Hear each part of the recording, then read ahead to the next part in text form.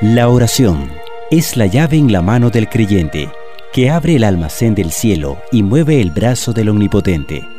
Orar es más que una teoría, es una experiencia que se vive con Dios, es hablarle siempre, como a un amigo. Bienvenido a su programa, Hablando con Dios.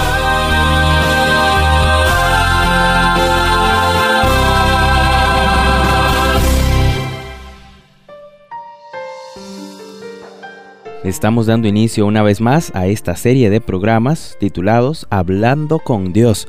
Amigo y amiga, les saluda Miguel Lara y aquí me encuentro con el pastor Ricardo Marín, que es el coordinador de reavivamiento y reforma de la Unión Centroamericana Sur. Pastor, bienvenido. Así es, Miguelito, gracias y alabado sea el nombre de Dios por esta oportunidad que nos da. Bienvenido también cada uno de ustedes, querido amigo, amiga que nos está escuchando a través de este su programa. Vamos a orar. Amado Padre, permite que tu santo y poderoso Espíritu nos guíe en el estudio, en el comentario bíblico de esta oportunidad. Por favor, asístenos, Señor, y por favor lleva consuelo, aliento a las personas que nos están escuchando. Gracias en Jesús. Amén. Esperamos que el programa de hoy sea de mucha bendición para usted porque trata un tema bastante interesante y es la oración y la angustia. Pastor, para iniciar, ¿por qué Dios permite las angustias? Bueno, vivimos en un mundo donde el enemigo entró. Él es un intruso, él trajo el dolor, el sufrimiento, el llanto, la muerte. Y a través de las diferentes experiencias que pasan muchas personas, hay personas que se preguntan, ¿por qué? ¿Por qué hay tanto sufrimiento, dolor? ¿Por qué sufren incluso hasta los más inocentes? Bueno, en la Biblia encontramos que Dios saca ventaja aún de esto que provoca el enemigo. En Oseas capítulo 5 versículo 15 dice la Biblia: andaré y volveré a mi lugar hasta que reconozcan su pecado y busquen mi rostro. En su angustia me buscarán. A veces Dios permite que pasemos por ciertas circunstancias. Recuerde, Él no es el autor. El autor Exacto. Del dolor, del sufrimiento, la muerte, el llanto no es Dios, es el enemigo. Pero Dios permite que pasemos algunas experiencias difíciles. ¿Con qué propósito? Dice, en su angustia me buscarán. Cuando todo va bien en la vida, cuando todas las cosas marchan así, color de rosa, ¿quién se acuerda de Dios? Muy pocas personas. Por eso a veces Dios permite que pasemos algunos momentos duros, difíciles, y lo he visto en muchas personas en diferentes lugares, cuando en esos momentos vienen a la presencia de Dios y hacen una entrega sincera de Dios. Escucha Dios nuestras angustias, pastor. En Éxodo capítulo 3, versículo 7, Éxodo capítulo 3, versículo 7, hablando de la experiencia del pueblo de Israel que tenía siglos de estar cautivo, esclavo allá en Egipto, dice Éxodo 3:7, el Señor le dijo: he visto la aflicción de mi pueblo que está en Egipto, he oído el clamor que les arrancan sus opresores, pues conozco sus angustias. ¿Será que Dios entonces se da cuenta de lo que estamos pasando, lo que estamos sufriendo?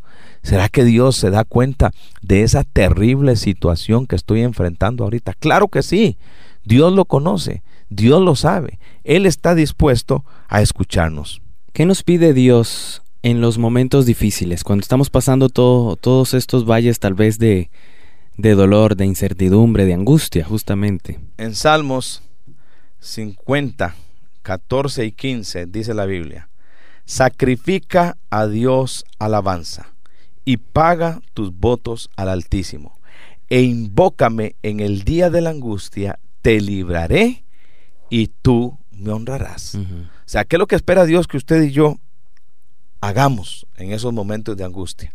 Número 1, invoquemos a Dios, alabemos su nombre, y cuando hayamos pasado de esa tribulación, de ese momento duro y difícil, honrémosle y démosle gracias, porque Él nunca nos ha abandonado. Bueno, justamente ya estaba contestando usted la siguiente pregunta: ¿a quién hay que buscar cuando estamos en problemas? Bueno, la Biblia enfatiza, repite, reitera una y otra vez esto. Y en Salmo 77,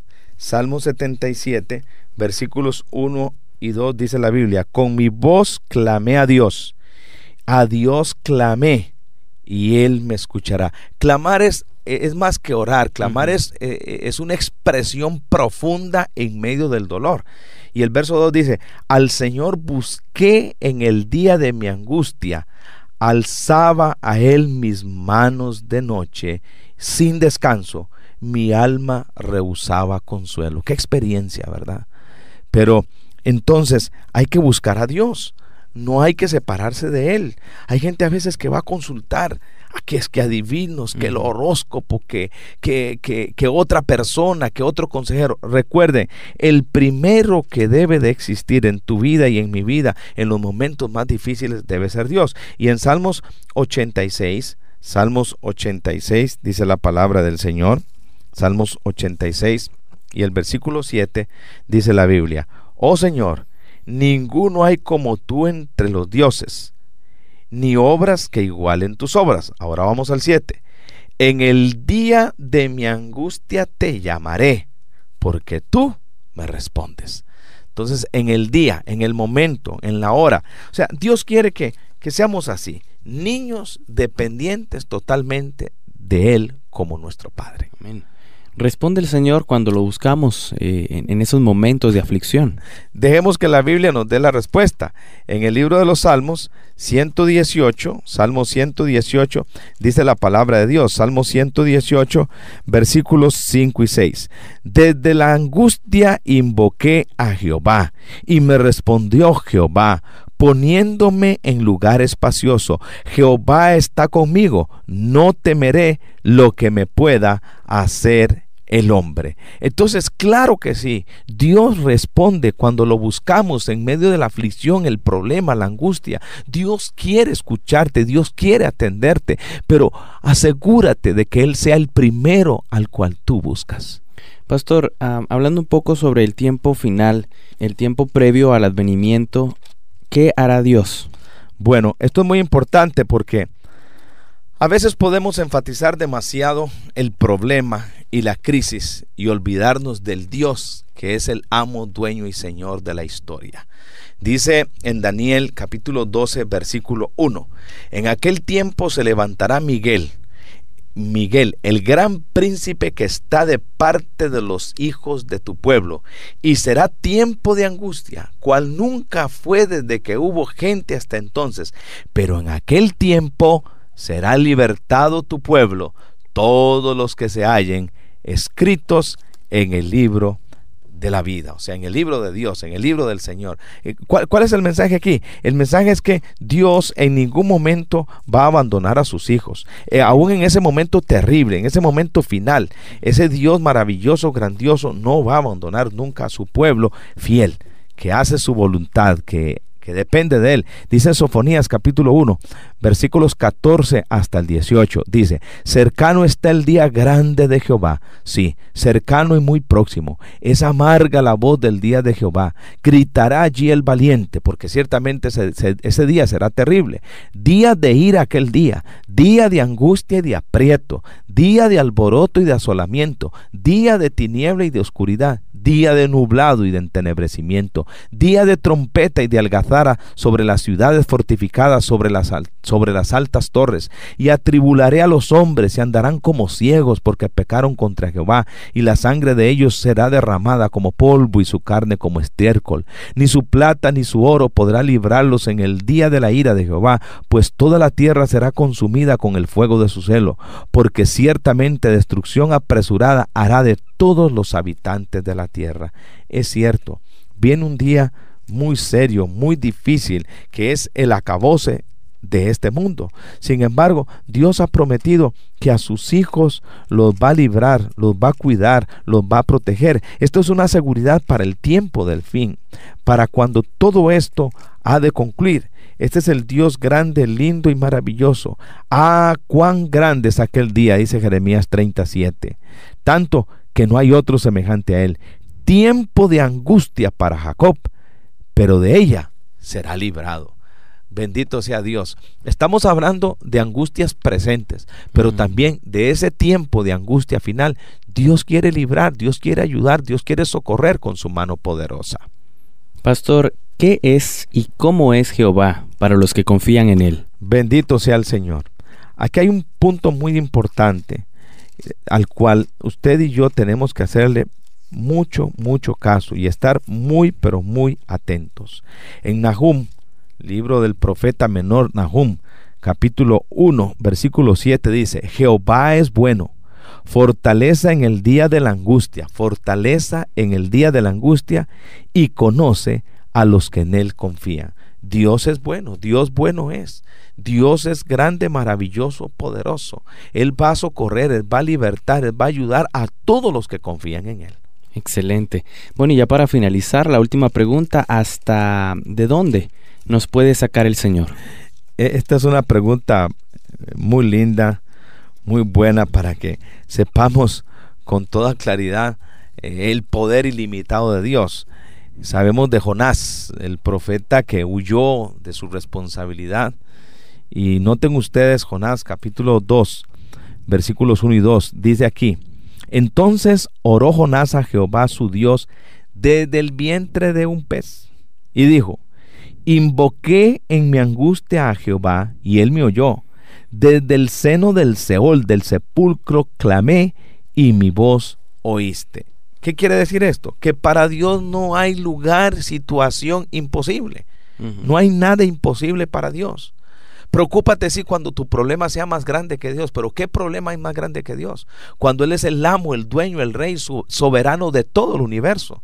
Dios es lindo, Dios es maravilloso, Dios te ama, Dios te quiere, Dios tiene poder para sacarte de la situación en que te encuentras. Amén. Pastor, para finalizar, las últimas palabras. Muy bien. Es cierto, vivimos en un mundo de dolor, de sufrimiento, de llanto, de angustia, de problemas, pero Dios no es ajeno. Dios está dispuesto a ayudarnos.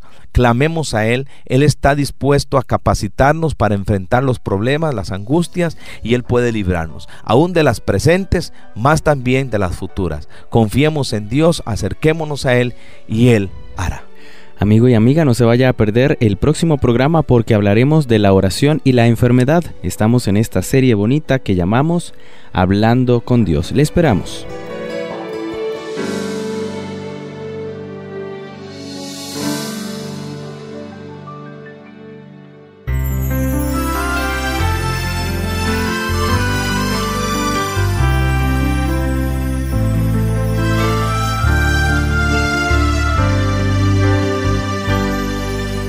Es hablar con mi Señor y contarle mis tristezas y alegrías. Es abrirle el corazón como un amigo, pues siempre está atento a mi clamor. Quiero derramar mi corazón a Jesús en oración. Quiero aprender a desarrollar la comunión con Dios, y que cada día como amigos podamos conversar, porque solo en ti, Señor, confiaré.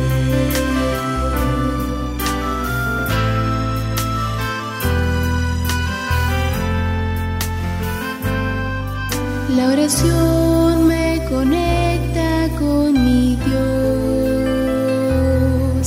que me da esperanza cada día, me consuela como un padre a su hijo, y me llena de poder para seguir. Quiero derramar mi corazón a Jesús en oración. Quiero aprender a desarrollar la comunión con Dios, y que cada día como amigos podamos conversar, porque solo en ti, Señor, confiaré. Y que cada día como amigos podamos conversar, porque solo en ti, Señor,